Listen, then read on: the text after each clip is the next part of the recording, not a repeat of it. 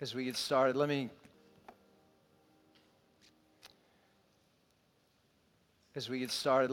Sunday morning at our men's retreat. It's going to be outstanding. Some of the most gifted and challenging teachers of men in our church are going to be leading us, and the food will be really good and really unhealthy, and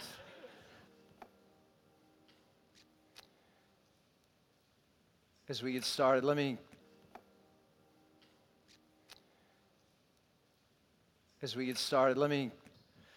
it's a great opportunity to build some strong friendships with other men in the church, and God does some good work in our souls while we're there. So if you could use those two things, come join us. It'd really be great. Sign up is in the lobby. Obviously, this is your last chance to sign up, so on your way out, don't forget. And you might want to stop by and check and see if your wife has already signed you up, because she may have done that for you just as an act of love. So please join us. Very much like to do that. Pray with me, please. Father, we're more needy than we know. And sometimes we think we're okay, and we need you so desperately. And give us ears to hear your care and love for us now through your word, I pray in Christ's name. Amen. All right, we are learning how to be devoted to three great loves this year: love for God, love for the church, and love for neighbor. We're watching how Jesus loves neighbors a little bit these days in different stories in the New Testament. I'll look at one in Matthew 19 today. If you'd like to open your Bibles there, that's where we'll be most of the morning. And someone has likened this encounter, we call it the encounter with the rich young ruler. You might be familiar with it. Some people have described it as an intervention, where Jesus steps into this young man's life, speaks to him about an addiction that is dragging him away from God. And unbelievably in this story, the intervention fails. Okay. The young man goes away sad after Jesus lovingly invites him to follow him. And it's troubling when the intervention fails. It's troubling when the intervention fails and Jesus is doing it. What's that about? I thought Jesus would be a better counselor than that, you know? But this one does not work out as we had hoped. And so it can be a very confusing story to read as a result of that. So we want to slow down and think kind of deeply about it this morning. And I'd like to begin by reading it to you. It's Matthew 19, starting in verse 16. It goes like this: Behold, a man came up to Jesus, saying, Teacher, what good deed must I do to have eternal life? And Jesus said to him, Why do you ask me about what is good? There's only one who's good. If you would enter life, keep the commandments. And he said to him, Which ones?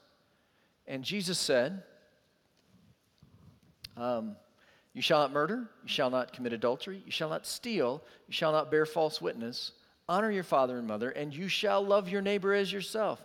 And the young man said to him, All these I have kept. What do I still lack?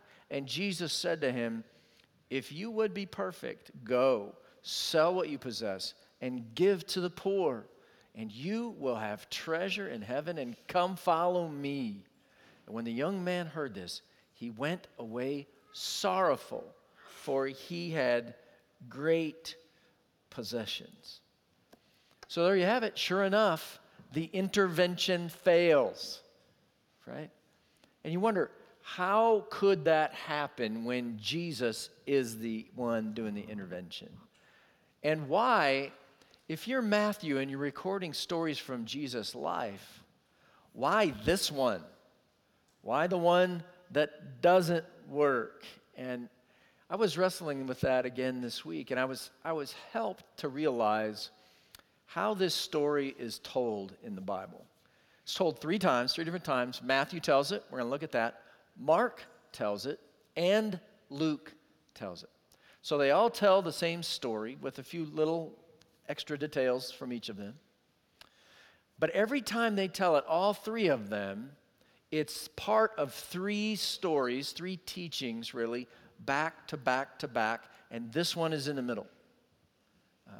They always tell it the same way. What comes before and what comes after is the same.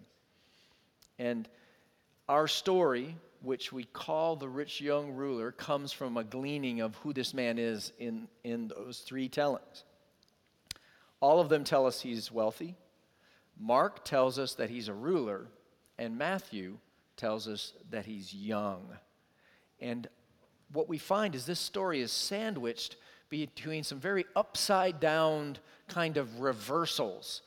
Things happen in a way we would not expect them to happen on either side of it. And this one is part of that threefold telling of the stories, and they're about the kingdom of heaven. You get the sense that the kingdom of God doesn't operate like we expect it to, because the king is not like us. He's better than us. He's more merciful than we are. He runs things differently than we would. And so these three stories, back to pretty much back, are surprising reversals. And the first of those stories, really short, happens in Matthew 19, starting in verse 13, just a couple verses before our story. It's a story about children, and it goes this way. Children were brought to Jesus that he might lay his hands on them and pray, and the disciples rebuked the people.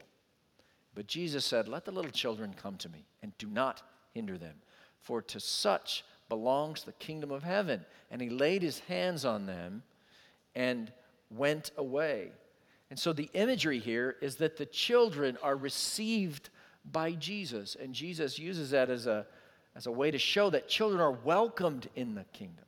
And it's not really children per se that are in view here, but those of us who are childlike in our faith. Commentator Dale Bruner says, according to Jesus, the dependent, the unable, the helpless, the passive, the weak are the real citizens of the heavenly kingdom. These are different people from those whom we usually allow to enter our kingdoms or clubs. He says, those whom instinct disqualifies, Jesus qualifies. And so the children get in, the childlike get in. The disciples are surprised by this. They didn't even want to let the children near Jesus, right? And this is the first of the three teachings, stories that are told back to back. Now, in the very next few verses, right after this, we go to that story of the rich young ruler. It starts with the man's question, "Teacher, what good deed must I do to have eternal life?" And it ends with his sorrowful departure because he has many possessions. In between, Jesus answers his first question with an interesting question. He says, "Why do you ask me about what is good?" This is verse 17. "And there is only one who is good. If you would enter life, keep the commandments." And this is a little bit puzzling, and if I paraphrase it for you, it sounds like really bad advice. So someone comes to you and says, "Hey, how can I get eternal life?" And you say, "Do good works." That's not how we tell people to get eternal life, right? We tell them you can't do enough good works. But Jesus here responds by telling him to obey the commandments. That's how he gets life. And I think what Jesus may be doing in the telling of that instruction to keep the commandments, he's saying the same thing we would. He's showing the man as he lays out the commandments that we simply cannot fully keep, that he cannot be good enough to enter the kingdom of his own good deeds. It's not bad advice after all. It's essential advice, it seems like. And it really does seem to reveal this young man, he has a confidence in himself, what he can do to have eternal life. And if confidence is in yourself, it's really no confidence at all before God. And you see this guy, even though that's where his confidence lies, he's not confident in it. He asks Jesus 3 questions. He says, "How can I have eternal life?" because he seems to know he really doesn't have it. And then he says, well, which commandments do I need to keep? You have a sense that he knows he really can't keep them all. And then at the end he says, what do I lack? He knows he lacks something. Again, confidence in himself is really no confidence at all for this young man or for any of us.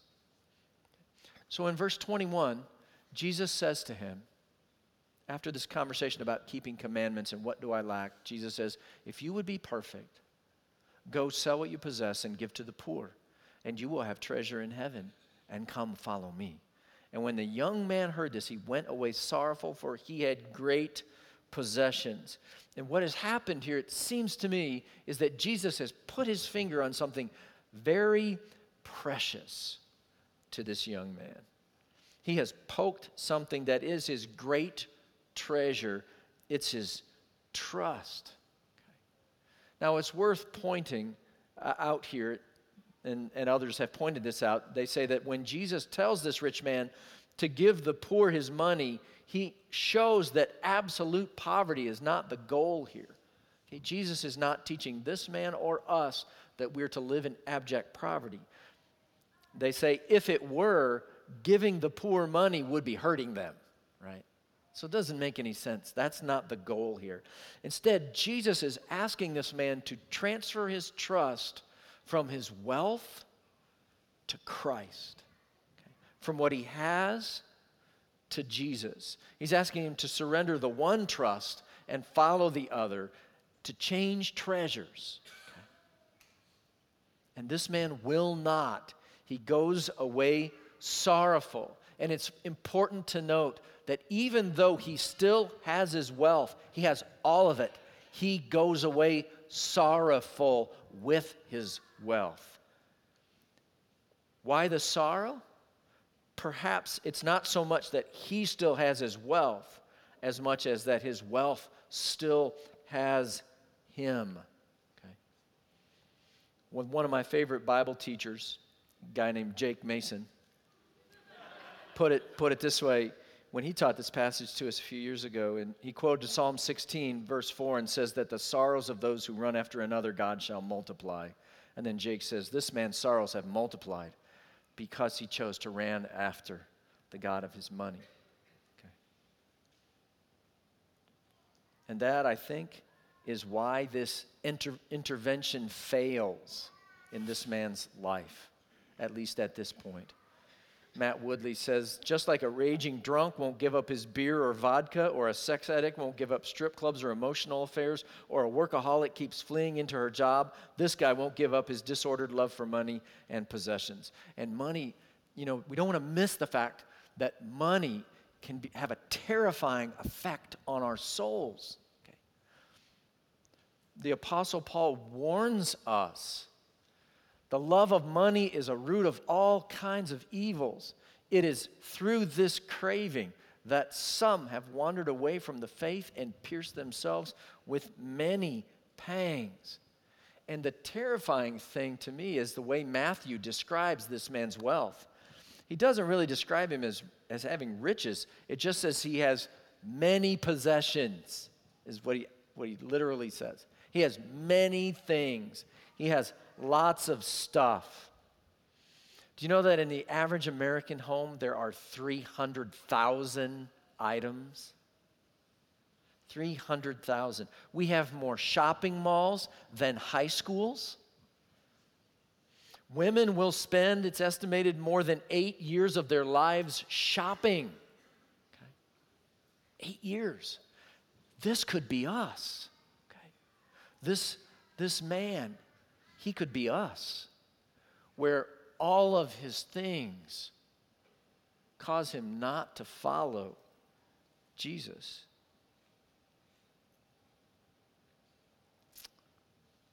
Again, listen to some of the scholars who are writing about this.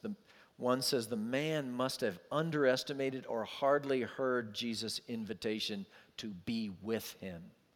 The word sell rang so loudly in his ears that it drowned out the word me in follow me. Another one says, Jesus understood our fundamental problem. We can't save or redeem ourselves. That's why this passage begins with Jesus' call to become a child. Children don't assume that they're self-sufficient. Children know that some things are impossible for them, but not for their parents. And children aren't shy about asking for help. So ask, Jesus says. But this man won't ask. He refuses to be like a child. Okay. Verse 23, Jesus says to his disciples, truly I say to you, only with difficulty will a rich person enter the kingdom of heaven. Again, I tell you, it's easier for a camel to go through the eye of a needle than for a rich person to enter the kingdom of God. So again, the intervention failed. This rich man doesn't get in. Okay. And this is so contrary to the prevailing thinking in Jesus' day about wealth and God's blessing. The rich were considered to be blessed by God, and their wealth often was seen as an expression of that blessing. Come to think of it, you could turn on your TV right now and hear that same message taught, right? To say that this rich young ruler doesn't get in would be like saying it's easier for a camel to go through the eye of a needle than for a seminary professor to enter the kingdom of God. Okay? Whoa, that's kind of shocking. We assume seminary professors are blessed by God. They know God, right? That would mess with our categories. When Jesus says that about the rich man, it has the same effect on them. Whoa, if they can't get in, if this guy can't get in, who gets in? Didn't see that coming. The rich don't get in. The children get in, and the rich don't.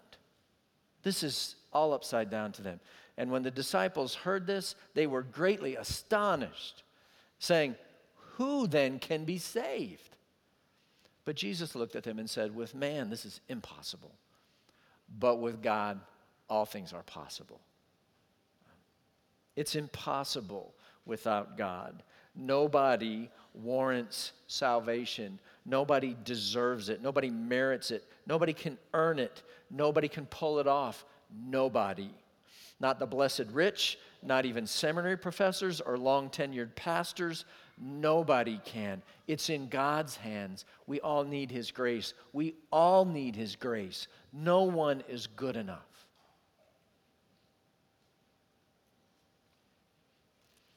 Well, Peter's head is spinning. And so he says to Jesus in reply, see, we have left everything and followed you. What then will we have? Okay.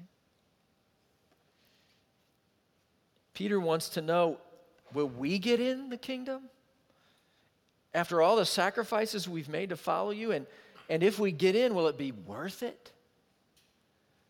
And Jesus says back to his question, truly I say to you, in the new world, when the Son of Man will sit on his glorious throne, you who have followed me will also sit on 12 thrones, judging the 12 tribes of Israel. And everyone who's left houses or brothers or sisters or father or mother or children or lands for my name's sake will receive 100-fold and will inherit eternal life. Jesus' answer to Peter is that it's worth it, okay? It's way more than worth it.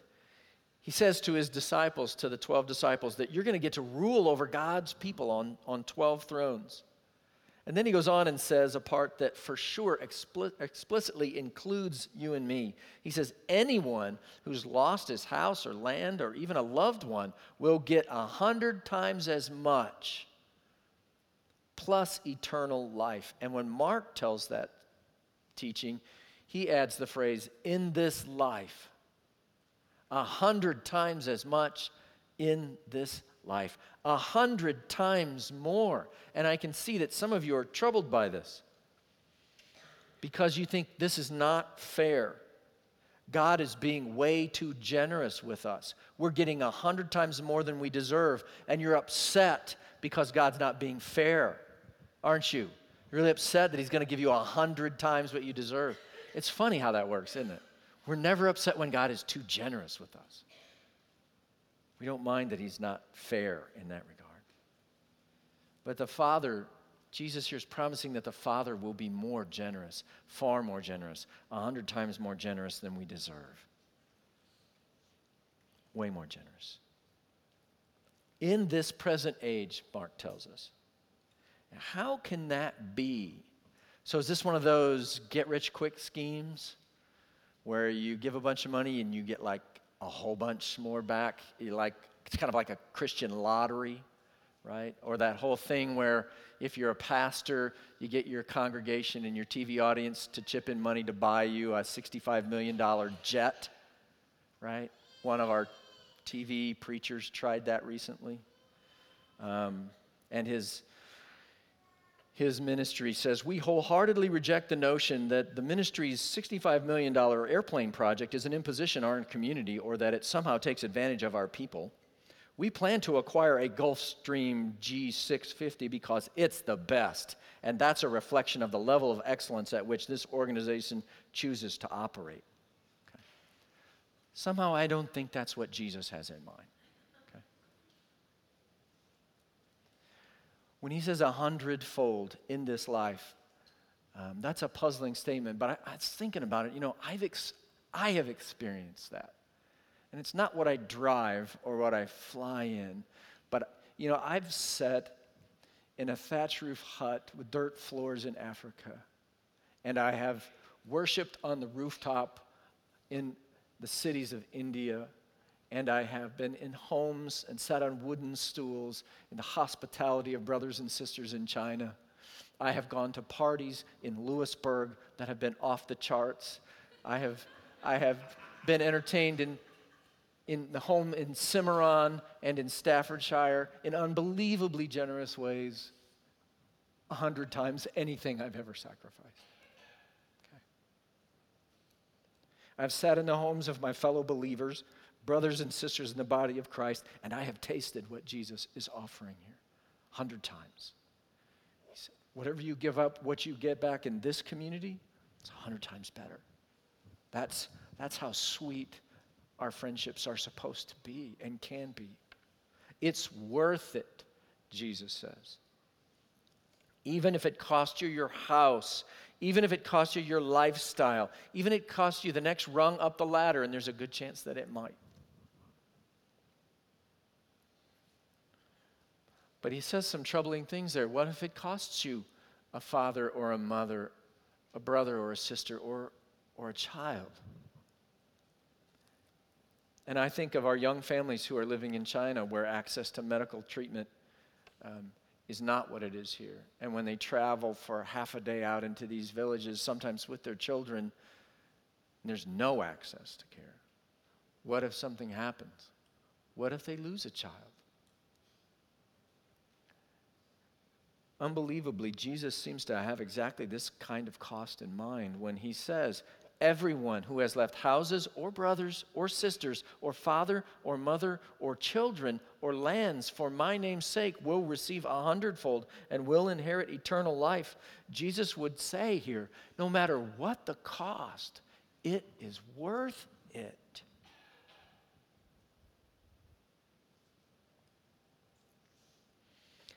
100 times worth it. And then he ends this teaching with this enigmatic statement. But many who are first will be last, and the last first. We'll come back to that in a minute because he's going to repeat it. But here Matthew does something different than the other two writers, gospel writers, who tell this story of the rich young ruler, right? He inserts a story in between the second teaching and the third one. Matthew inserts one, and it illumines the previous stories about children and about the rich young ruler. It's another story about grace. It's only in Matthew, and it's told by Jesus himself. And as you listen to it, we want to try to find who Jesus is in this story, who the Lord is, and who we are, and find our place in it. So here's the story that Jesus tells that Matthew inserts at this point. Jesus says, "For the kingdom of heaven is like a master of a house who went out early in the morning to hire laborers for his vineyard. After agreeing with the laborers for a denarius a day, just a standard day's wage, he sent them out into his vineyard, and going out about the third hour, he saw others standing idle in the marketplace. And to them he said, 'You go into the vineyard too, and whatever's right I'll give you.' So they went. And going out again about the 6th hour and the 9th hour, he did the same. And about the 11th hour, he went out and found others standing. And he said to them, 'Why are you standing idle all day?' And they said to him, 'Because no one has hired us.' And he said to them, 'You go into the vineyard too.' And when evening came, the owner of the vineyard said to his foreman, 'Call the laborers and pay them their wages, beginning with the last up to the first.' And when those hired about the 11th hour came, each of them received a denarius." That's a full day's wage. "And now when those hired first came, they thought they would receive more, but each of them also received a denarius, the day's wage." So the story Jesus is telling is describing the economics of the kingdom of heaven, right? What life under the King of heaven is like. And in the story, the master of the house evidently has a lot of work to do, such that he hires workers first thing around 6 in the morning, then he hires more at 9, some more at noon, some more at 3 o'clock, and again at 5 o'clock, just an hour before the workday ends. And we would say that this master, he's the boss of the vineyard, right? He hires whom he wants, when he wants, and he pays them what he wants. And it's not up for negotiation, as we're about to see. He's just. He pays them whatever is right. And as we'll see, he does that and more. He is crazy generous to his workers. He goes way beyond just whatever is right. He goes all the way to troublingly generous to some of his workers, especially to those who are in the greatest need, perhaps, still looking for work at the end of the day. So, as you figured out probably, the master of the house is the Lord himself when Jesus tells this story. He is sovereign, he is just, and he is troublingly generous to his workers. But we got to find ourselves in it, and we'll pick ourselves out in the last little bit of the story, starting in verse 11. Now, on receiving their wages, those who had gone first and worked all day, they grumbled at the master of the house, saying, "These last worked only 1 hour, and you have made them equal to us, who have borne the burden of the day and the scorching heat." But he replied to one of them, "Friend, I'm doing you no wrong. Did you not agree with me for a denarius? Take what belongs to you and go. I choose to give to this last worker as I give to you. Am I not allowed to do what I choose with what belongs to me? Or do you begrudge my generosity?" Okay. So, who are we in the story? Okay. It's pretty easy. We're the day laborers. We're the guys looking for work. That's us. Okay. But then it gets a little harder. Which workers are we? And you can divide them into 2 groups, the firsts and the lasts. Okay. And this is a really important question. Are you among the firsts or the lasts? I think Jesus tells that story specifically so we can sort this out. Okay. And it might help if we relabeled what I'm calling the firsts as the deserving ones. They're like the rich young man we just encountered, right? Someone who hoped he could earn his way to get into the kingdom because he'd been good enough. He'd done enough good stuff. He'd kept all those commandments Jesus listed. Firsts are those who think they can go toe-to-toe with God one day and come away measuring up, deserving to get in, because our good deeds pile up way higher than our bad days, way higher. And so we're good, okay? If anybody's good, we're good. We deserve to get into the kingdom, and once we're in, we deserve probably the best of rewards, better than those lasts, okay? That's for sure. So the firsts are the first to be picked. They work hard. They think they deserve better than others. They resent the master's generosity to the last. The rich young ruler, he would typify them perhaps. Are you among the firsts? Do you think that you deserve some of what God brings your way? And this is a vivid contrast with the lasts. We could call them the undeserving. Okay? And the last guys hired with 1 hour remaining in the day, right? They're way overpaid. They get paid for a full day's work. They work 1 hour. They're way overpaid, and they know it. And you have to wonder if why they were hired at the end of the day. Are they the worst workers? Are they the least skilled, the least able? Is that why they were still available? But they're overpaid, and the firsts know it too. That's why when they got paid the same as the last, they grumbled at the master of the house. Okay? They resent someone less deserving than them getting what they, the firsts, have worked so very hard to deserve. And they become envious. They cannot rejoice, and they even begrudge the master's generosity to someone less deserving than they. One writer said they remind him a lot of that older brother in the story of the prodigal son. He said, both are mad at goodness and boast of their own. So, are you a first? Is that your place in this story?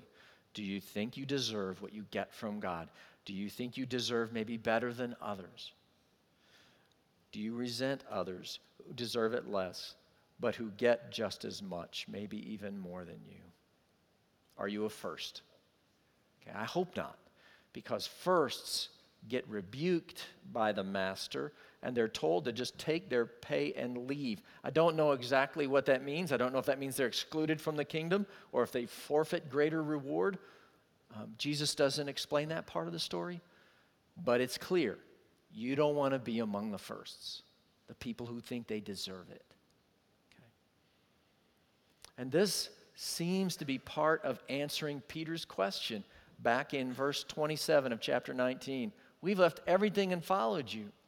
What then will we have? And Jesus has already told them, you're going to get 100 times more than anything you sacrificed. And he's addressing the disciples as those who are amongst the lasts, the undeserving. They're going to get way more than they deserve. But this story is the second part of Jesus' answer to that question.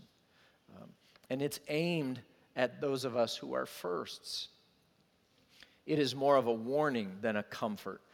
Jesus is saying, beware of thinking you deserve it, thinking you can be good enough, thinking you deserve to be amongst the firsts.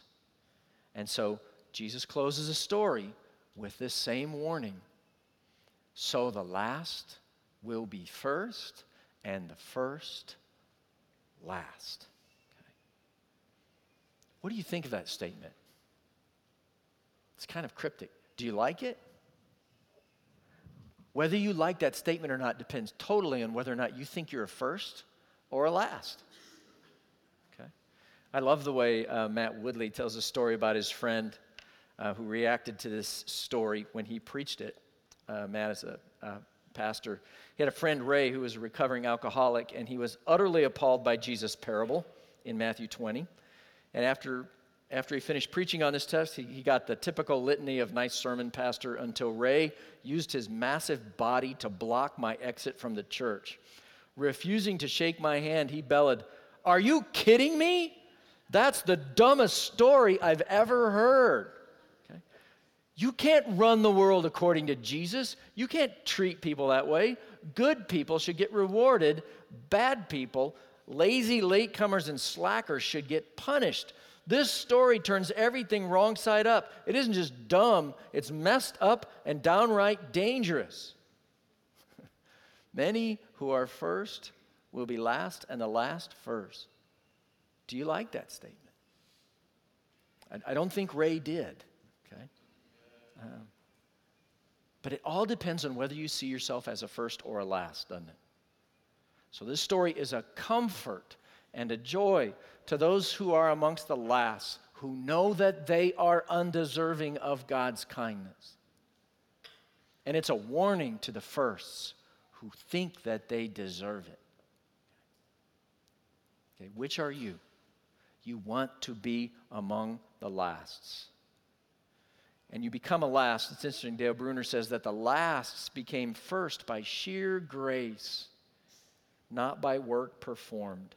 The firsts became lasts because of a bloated self-consciousness, not from a failure to do good works. Lasts become first by grace, first become last by hubris, pride. So the key is that those who are last recognize their undeservedness and they're humbled by it before God. They have a great awareness of their need, of their own sin before a very, very holy God. That's why lasts know this one thing above all things. They know that Jesus went to Jerusalem and to the cross for them. He had to. They had no other hope. They're totally undeserving, without merit, without warrant. And so that's why in the very next verse after this story in Matthew and in Mark and Luke, right after the rich young ruler story, this is the third teaching that follows. As Jesus was going up to Jerusalem, he took the 12 disciples aside, and on the way he said to them, "See, we are going up to Jerusalem, and the Son of Man will be delivered over to the chief priests and scribes, and they will condemn him to death and deliver him over to the Gentiles to be mocked and flogged and crucified, and he will be raised on the third day." See, Jesus, he foreknew, he's foretelling with remarkable detail his suffering when he gets to Jerusalem. He knew the shape of his suffering and who would inflict it and where it would happen. And he went anyway. See, this is the third story that makes sense out of the other two. It explains why the childlike get in and the rich young ruler cannot. This is how lasts become firsts. All of grace. All because Jesus went willingly to Jerusalem to be crucified. Dale Bruner says, lasts become firsts in this story, not because they've done enough good works, but because they have a good Lord. An incredibly good Lord who would even go and be crucified for them. This is the love of Christ for those who are last and stand in acknowledged need of a Savior, of those who acknowledge that they are undeserving and need grace. Matt Woodley again talks about another of his friends. This guy's name is George. And George was sharing his journey with Christ, sitting in a dingy church basement, confessing a sordid tale of sexual sin. After starting with pornography, he moved on to high-priced escort services, and then he hit bottom. His life unraveled. He lost his job, his family disowned him, and his wife was leaving him. But now, Matt writes, like the prodigal son, George had finally come to his senses. And when he finished this tale of filth and mercy, George asked to share a poem he had just discovered. And with hands shaking, he unraveled a scrap of paper and told us all, "I've been carrying this all week, and it's one of the most beautiful things I've ever read. You guys have probably never heard this before, but it goes like this. Amazing grace, how sweet the sound that saved a wretch like me. I once was lost, but now am found, was blind, but now I see." And that's how lasts become firsts. It's all of grace. It's all of Jesus. His crucifixion and resurrection is the only hope for anyone, first or last. And we dare not begrudge that to another. We dare not forget that this is what allows us to access the kingdom and know the King. But Jesus knew that we would begrudge that. And that's why he told us this story, all these stories, so that we would pass on the grace that we have received gladly. And that's why he gave us this table and told us never to forget, but to remember the one who went up to Jerusalem and to the cross for us, to bring amazing grace for lasts like us. And for firsts too. You don't have any friends who are successful firsts who don't need this hope, don't need this good news, this gospel. So in our telling, the story of the rich young ruler ends badly. Okay? The intervention fails. He went away sorrowful. But there are two things in this story that give me continued hope for him. One is that when the disciples asked Jesus, how could this happen? Who can be saved? Jesus responds by saying, it's impossible with men, but with God, all things are possible. And then in Mark, when Mark tells this story, before Jesus asks him to give away his possessions and follow him, it says that Jesus looked at him and he loved him, and he asked him to give up his possessions and follow him. And I have to hope that the love of Jesus is an even more powerful thing than the grip of greed on a young man's heart. And so now we get to come to this table, which is a table for lasts, just for lasts. For everybody who recognizes and freely admits our sin and our need for grace to help us in our time of need. And so at this table, we remember Jesus. We commune with Jesus. We remember and worship the one who went up to Jerusalem, to the mocking and to the flogging and to the crucifixion, so that lasts like us could be first. All by undeserved, costly, lavish grace. Would you bow with me in prayer, and we'll remember Christ at the table together. Jesus, help us to hear your words and to heed them.